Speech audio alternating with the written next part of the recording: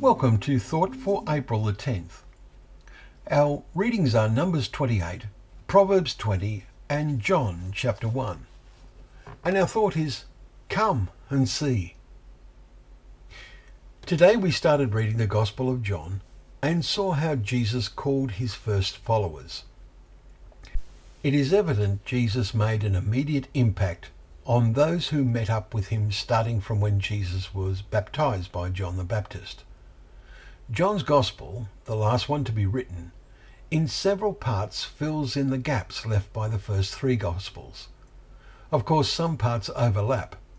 Taking together, they provide us with a multi-dimensional picture of the life on earth of the Son of God.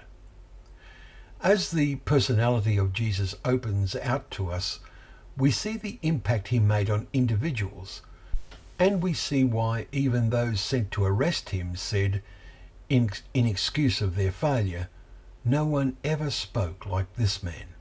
Chapter 7, verse 46.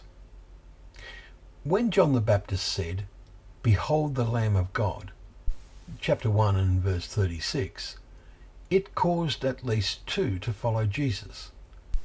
Seeing them follow, Jesus perceived their character, but he also knew his Father was at work in causing this. At the climax of his ministry, he would say in prayer, "I kept them in your name, which you have given me. I have guarded them, and not one of them is lost except the son of destruction." Chapter 17 and verse 12. Judas failed to see who Jesus really was. In today's chapter, we read how Philip told his friend Nathanael, "We have found him of whom Moses in the law and also in the prophets wrote, Jesus of Nazareth." Verse 45. So they knew their Bible.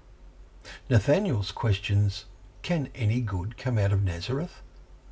Philip said to him, "Come and see." We cannot go and see Jesus physically, not yet, but we can come to God's Word and after careful examination see what it really means.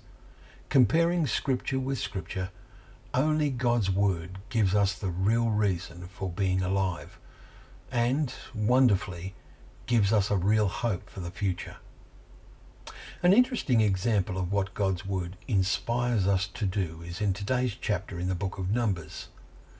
We are not living under Moses' law with all its system of offerings, but we can take the lesson that day by day you shall offer in the morning and you shall offer at twilight. Chapter 28, verses 3 to 4. Today, God-fearing people should, says Paul in his letter to the Hebrews, through Christ, then let us continually offer up a sacrifice of praise to God.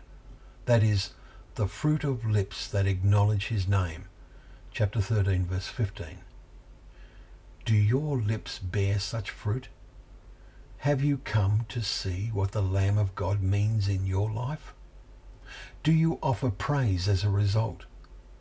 The older we get, the more fully we should be able to see this example. Thank you very much for joining us for Thought for the Day, where together we can open up the pages of God's Word, remembering that this Word is a lamp to our feet and a light to our path.